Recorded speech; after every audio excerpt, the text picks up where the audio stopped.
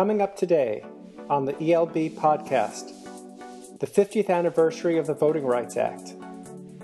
What's happening with today's struggles over voter ID laws, registration rules, and other fights over the ballot, and how do those connect to the history of voting rights over the last 50 years since the signing of the Voting Rights Act? On episode 1, we'll be joined by Ari Berman, author of the new book, Give Us the Ballot. Stay tuned for our first episode of the ELB podcast.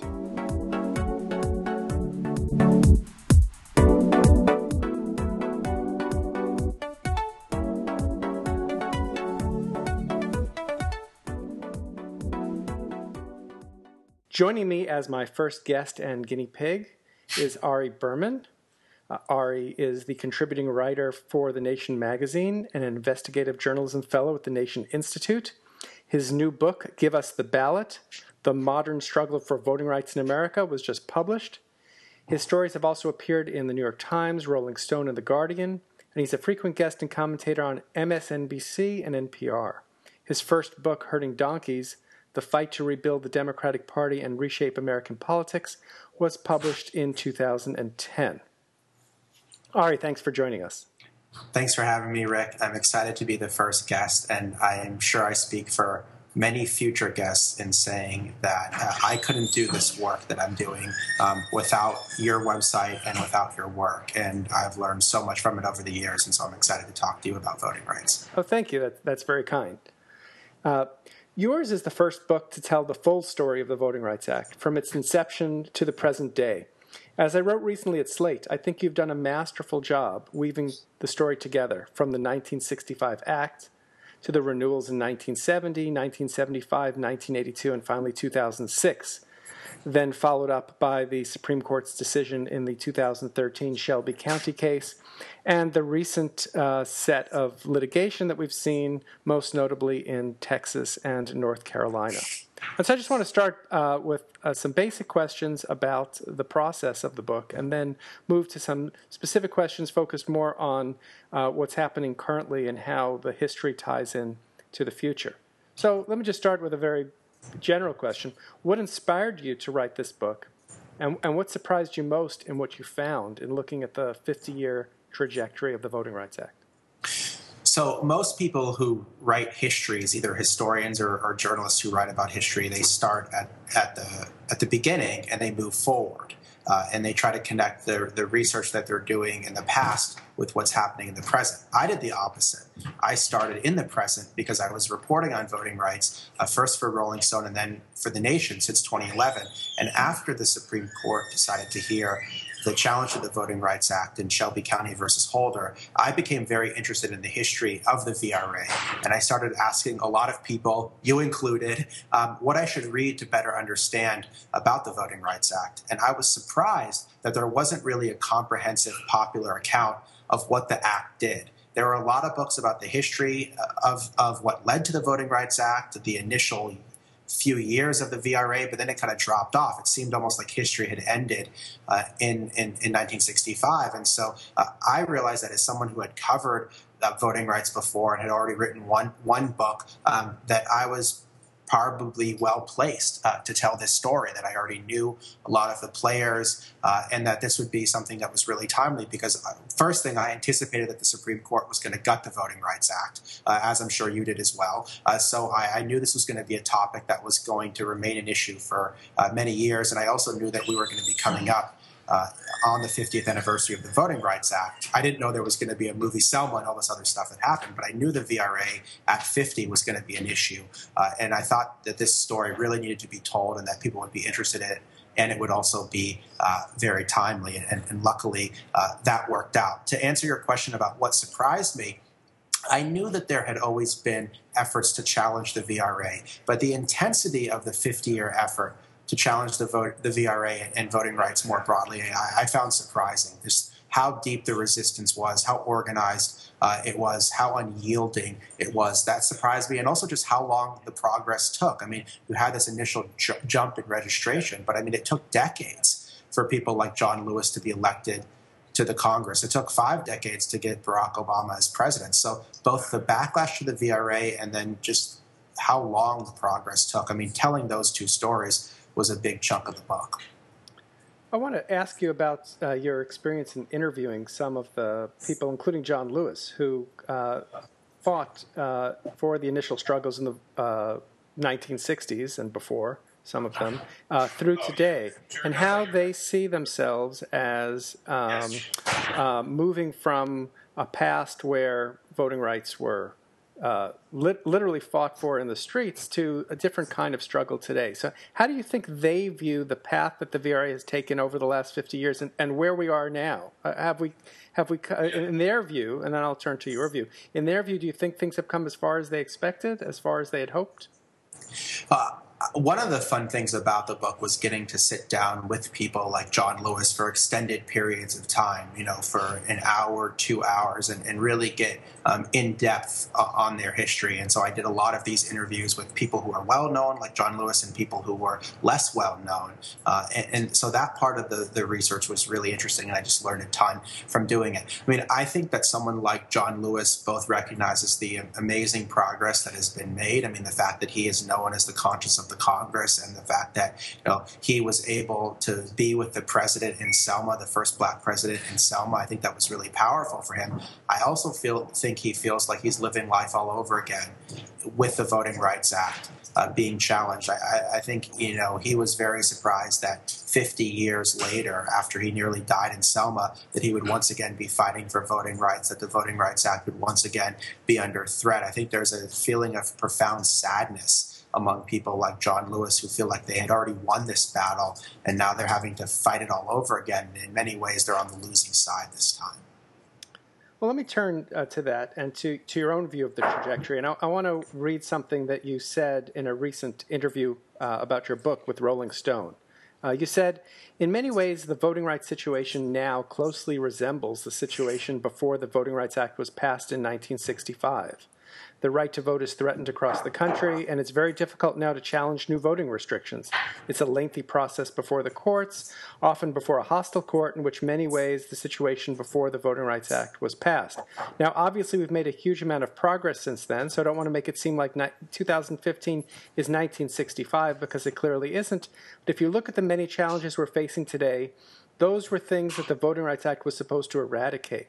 And so you have two different ideas here. One is that it's closely like the situation before, and the other is the huge progress. And it seems that there's this kind of ambivalence or a bittersweet moment now. And I'm just wondering how you compare the two situations. It seems that things were much more dire in 1965, and yet today there are still struggles over voting rights. So how do you see the relative strength of voting rights in this across this 50-year period?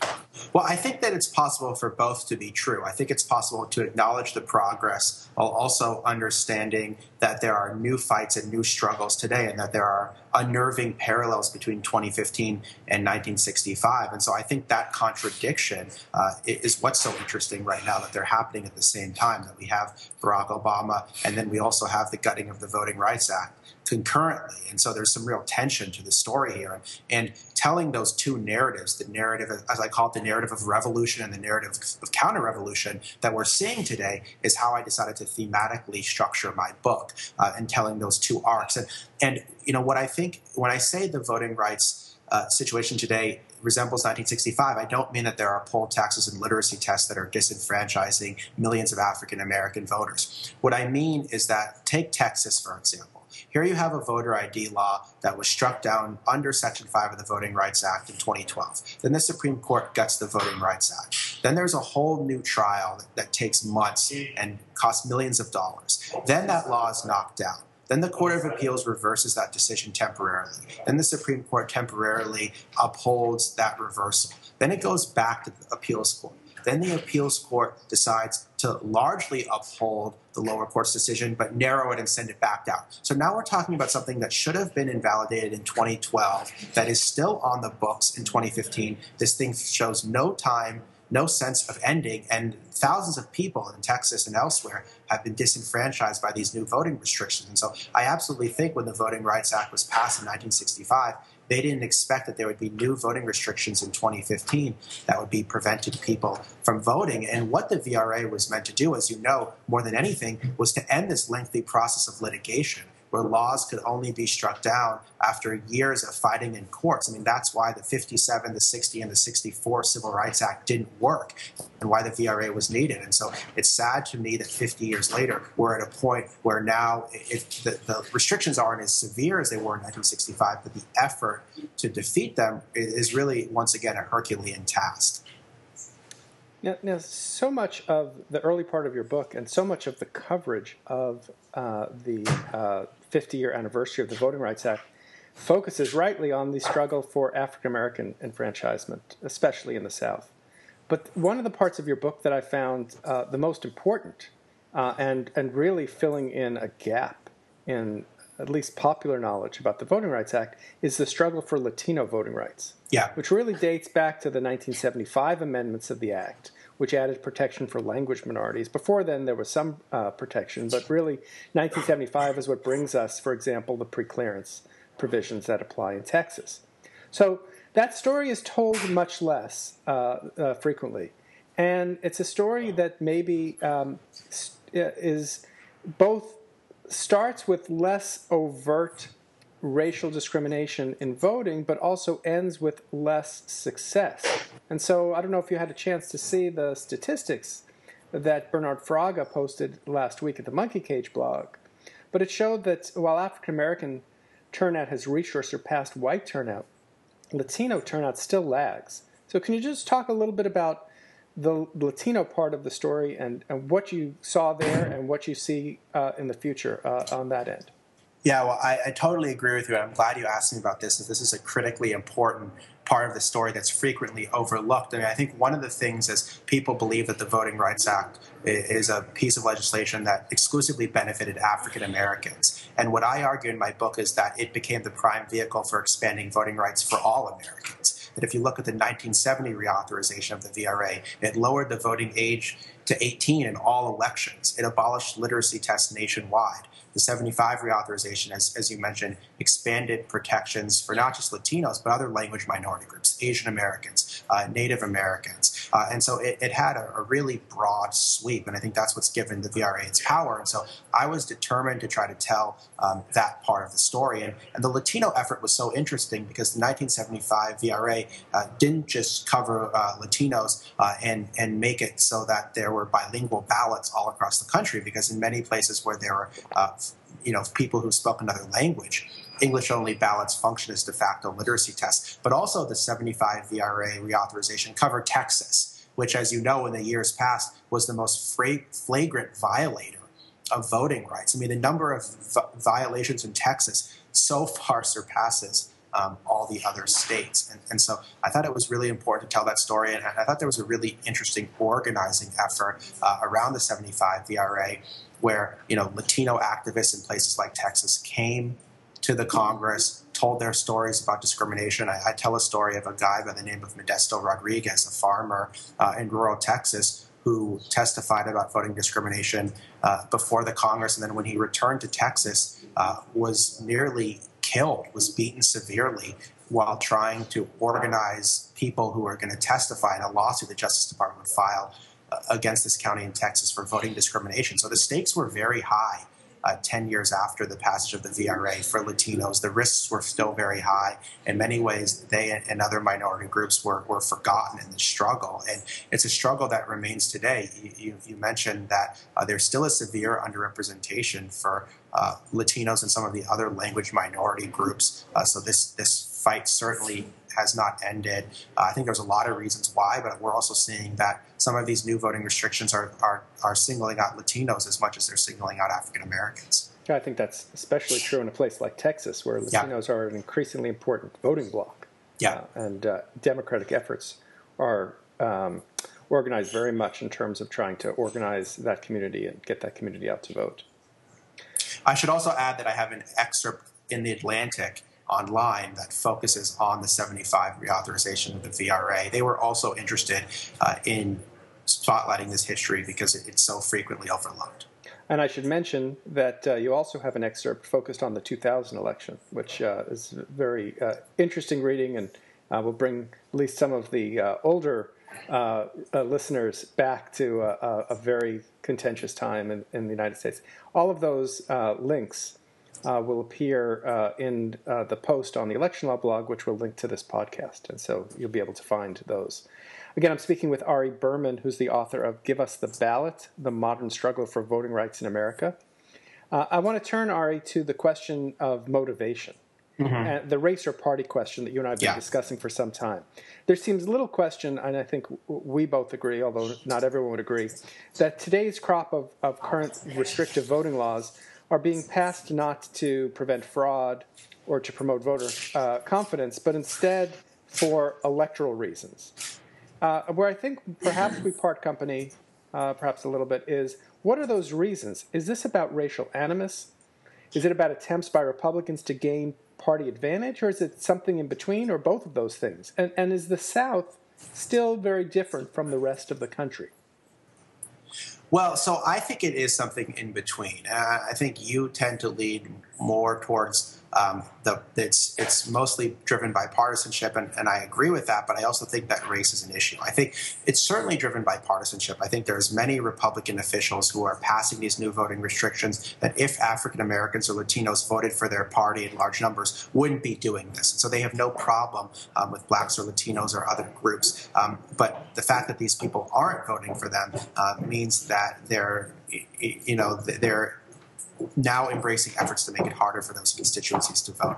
But I also think it would be naive to say that there's no racial element to this. We've heard outrageous statements for example, from the chair of the Republican Party in Columbus, Ohio, saying that he doesn't feel like we should distort the electoral system to benefit the urban read African-American voter turnout machines. So, I mean, there's explicit uses of race here, and whether they're driven by partisanship or whether they're driven by race, the fact is that they're invoking race, and so I think we need to talk about that. I also think that on a deeper level, we've had a generation of conservative justices on the court, people like John Roberts and Sam Alito, who came of age during the Reagan era at a time when there was a major backlash against the civil rights laws of the 1960s. Not just the VRA, but the Civil Rights Act, the Fair Housing Act, and other related pieces of legislation. And I think race was a part of that. I think they were trying to lessen the use of race in public policy. Whether they did it for ideological reasons or racial reasons, I can never quite know. But I do think that race has always been present in the worldview of someone like John Roberts. I don't think he's principally driven by partisanship. I think he's driven by a deeper ideology that's hostile to the advances of the 1960s, and I think he's consistently downplayed the prevalence of discrimination in society in all aspects of society. I think that's been the signature cause of people like Roberts and Alito. You've argued this as well. And so to me, saying that it's partisanship or it's racism or whatever, I'm more interested in the effect of what these laws are doing and not the motives themselves, although I do recognize that the motives are important now as lawsuits are filed trying to prove intentional discrimination. Right, and that finding of intentional discrimination is relevant, for example, to the question of whether Texas and North Carolina might be covered again by a preclearance regime, which a court would have the discretion to put in place under Section 3 of the Voting Rights Act, but only if there is a finding of intentional racial discrimination. Yeah, and can I just add something? Because, sure. I mean, I think it's sad that we're back to a situation where you have to prove intentional discrimination, because there were big fights over this during the VRA's history, particularly in the 1982 reauthorization of the VRA as it pertained to Section 2. And the Congress specifically said in response to earlier court decisions that you didn't have to prove intentional discrimination, that it was too much of a burden. So the fact that we're now back trying to prove intentional discrimination, I think, is something that the VRA was meant to once again eradicate.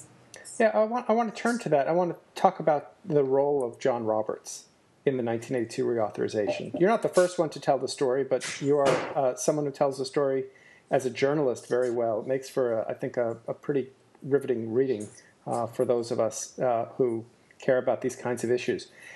Can you talk a little bit about the role that Roberts played? And I guess one thing I struggle with is the difference between kind of a racial animus and a belief in the ideology of colorblindness, and maybe that's what separates the two of us. As I see Roberts, I don't see him in the same way as I see William Rehnquist, for example, in his own activities in making it harder for Latinos to vote in Arizona. I see Roberts as someone who really believes in a kind of a colorblind constitution, even if that leads to effects that come out to be hurting African American and other Latino voters. So you talk a little bit about Roberts, your view of him, and what you see from that 1982 period.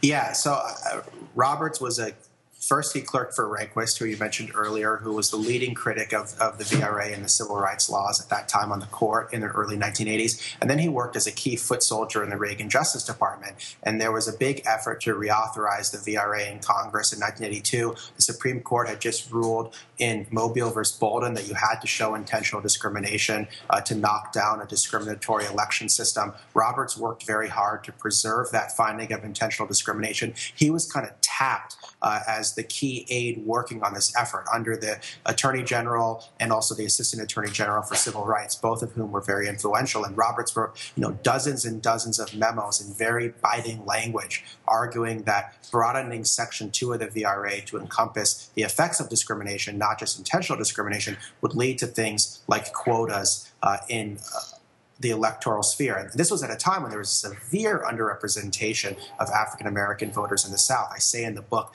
that African Americans were 25% of Southern voters, but they represented only 5% of elected seats. So the fact that Roberts was making this quota argument at the same time that there was this underrepresentation angered a lot of career lawyers in the Justice Department and the Civil Rights Division and made the civil rights community very angry. And he ultimately lost that fight when Congress did amend the Voting Rights Act to show that you didn't have to just prove intentional discrimination. As to what's motivating Roberts, I guess we'll never totally know. I think that the colorblind argument was a rebranding of opposition to the VRA. And so I do think that race was an element in it. I don't think it was just a good faith argument. I think that there was a racial component to the argument. I think Roberts has always been very hostile to efforts towards efforts to redress historic forms of discrimination. And I don't know what's being driven by that. But I do think that race is a part of what's motivating him. I'm not suggesting that he's a racist or anything like that, but I think that the colorblind ideology consistently downplays the prevalence of racism in our society, including the prevalence of voting discrimination. Well, it's pretty obvious if you do go back and read the Roberts papers that he was a true believer and not simply a lawyer doing work for the Reagan administration.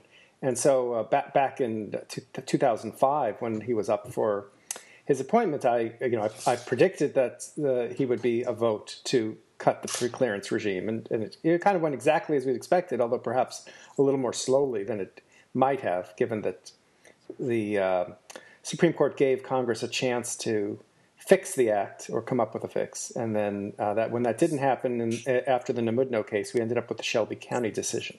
And so I want to talk about the fallout of the Shelby County decision. We've talked a little bit about the struggle in Texas and how long it's taken. How do you think both generally things are going in terms of the struggle for voting rights in the South post-Shelby County, thinking of Texas and North Carolina as test cases? And how do you think it's going in other parts of the country? Some people point out, look, Wisconsin has just about as strict a law as Texas. We could argue about the details, but pretty strict. And yet that has nothing to do with Shelby County. So I'm wondering, did Shelby County change things out of the South, and how has it changed things in the South? Well, I think it's been a very bad situation following that ruling. You've had in Texas a law that was blocked in court under the VRA go into effect, and it's been a very lengthy process to challenge it, and people have been turned away from the polls. There's been dozens of stories documented by groups like the Brennan Center for Justice showing people who have been turned away in Texas. In North Carolina, as you mentioned, they passed the most restrictive voting law since the passage of the VRA in 1965, and it was so restrictive, because North Carolina had such good election laws that were then repealed. So the fact that, or curtailed, the fact that early voting was cut, that same-day registration was eliminated, that pre-registration for 16 and 17-year-olds was eliminated, that voter ID was required. They put all of this stuff into one bill so soon after the Shelby decision. And to me, that seemed a very strong rejoinder to John Roberts' contention that voting discrimination was largely a thing of the past. Obviously, Roberts said voting discrimination still exists, but he definitely downplayed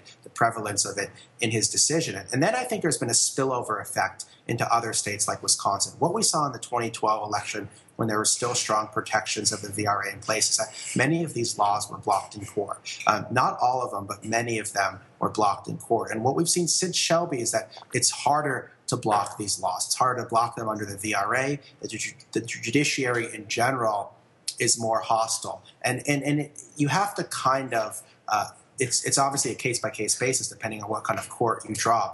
But the way that voting rights lawyers have described it to me is that, what happens in one part of the country in voting rights affects another part of the country. When the courts are less likely to block these laws in one place, it makes them less likely to block them in the other place. And the last thing I'll say is that there's really no recourse to the Supreme Court. I mean, in years past, and I tell the story throughout the book, when lower courts made a bad decision on voting rights, the Supreme Court was usually up there to stand for voting rights. They usually took an expansive view of the VRA. And now voting rights advocates are deathly afraid of any case coming before the Supreme Court, whether it's North Carolina, Texas, Wisconsin, something else. I mean, in fact, it was so bad that voting rights advocates were happy that the Wisconsin voter ID law, which was upheld by the appeals court, didn't go before the Supreme Court. They'd rather have one bad law in effect than a precedent that could gut voting rights throughout the board. So, I mean, I think the judiciary is hostile across the board, and I think the fact that the Supreme Court, which has historically upheld voting rights, is now viewed as the chief obstacle to protecting voting rights, I think it's just set a chilling precedent all across the country.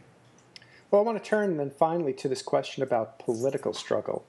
Because, as you say, the courts are no longer providing that sort of backstop or even expansion of voting rights that the courts had in the past. You think about a decision like Thornburg versus Jingles, which really took the mushy language of Section 2 and created so many majority-minority districts. I don't think we're going to see a kind of expansive readings like that anymore. And so I want to turn to the question of political struggle.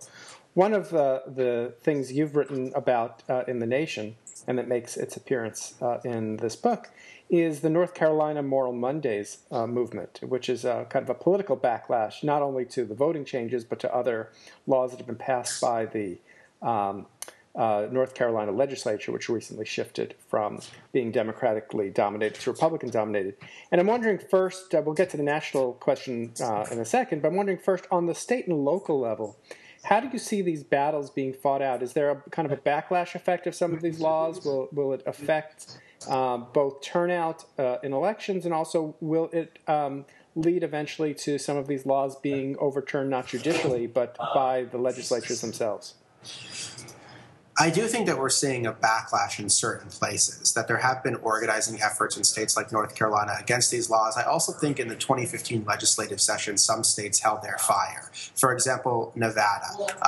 I was pretty sure Nevada went from Democratic to full Republican control for the first time since 1929. And I thought Nevada would do what North Carolina did, which is pass a very strict voter ID law and maybe some other things. And they didn't. And they didn't do it for a number of reasons. Apparently, the state's Republican governor wasn't so crazy about voter ID. He was focused on other things. Maybe they were worried about it motivating Democratic voters. Maybe they were worried about getting sued. I don't know exactly what motivated them not to do it. Maybe they will do it when they come back in 2016, closer to the election. But the fact is, a number of states did hold their fire in 2015. I think after viewing the struggles, the litigation struggles, and some of the political struggles in places like North Carolina and Texas, and you also saw very conservative legislatures like Nebraska not pass voter ID laws, saying that it's just, having essentially conservative members in Nebraska say that it just wasn't worth it, that it wasn't needed. And so I do think that there is an emerging political cost to making it harder to vote. It's not enough of a cost that there needs to be more political backlash to people who do this, because I ultimately, and I think we probably agree on this, I ultimately think these efforts are going to be defeated in the political sphere and not in the judicial sphere, as long as we have a judiciary like the one we have now that's largely hostile to voting rights. I mean, I think basically at some point in time, the people who are passing these measures are going to have to realize that it's not in their self-interest to do so. Because right now they are being driven by self-interest. They're thinking it's helping their party politically, and they have to see that it's not helping their party politically, that there's a cost to doing so, or else they're not going to drop these efforts going forward. Well, finally, I want to talk about what's happening in the Congress on the national scene in terms of the Voting Rights Act.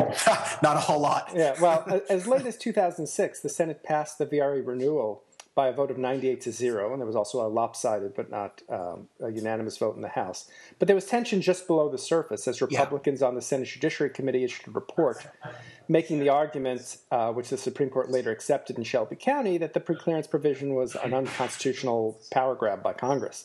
Yeah.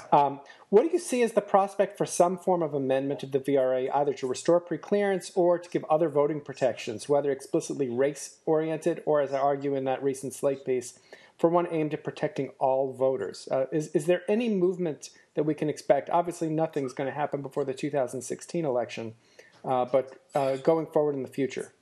Well, there's no movement legislatively under this Republican Congress, and I think there was a thought that the earlier bill that was introduced, that was co-sponsored by Jim Sensenbrenner, would move through the Congress. It didn't move, so Democrats significantly strengthened that piece of legislation, which became the Voting Rights Advancement Act of 2015, essentially to lay the groundwork for future Congresses. That if Democrats retake the Congress, this new bill can be the start of negotiations. And I do think that restoring the VRA would be a priority for a Democratic Congress if we ever once again see that day. I also, with regards to the 2006 reauthorization, I agree with you that there was tensions below the surface, major tensions within the Republican Party about the VRA. And you even had the Bush administration endorse the law's renewal, but they absolutely hated that piece of legislation. They were totally uninterested in enforcing it. So I think the Bush administration themselves didn't really like the VRA, but they thought there would be a political cost to not renewing it. But I do think that you still had, even in 2006, a strong bipartisan consensus in the Congress for the VRA. And I think you had a number of people in the Republican Party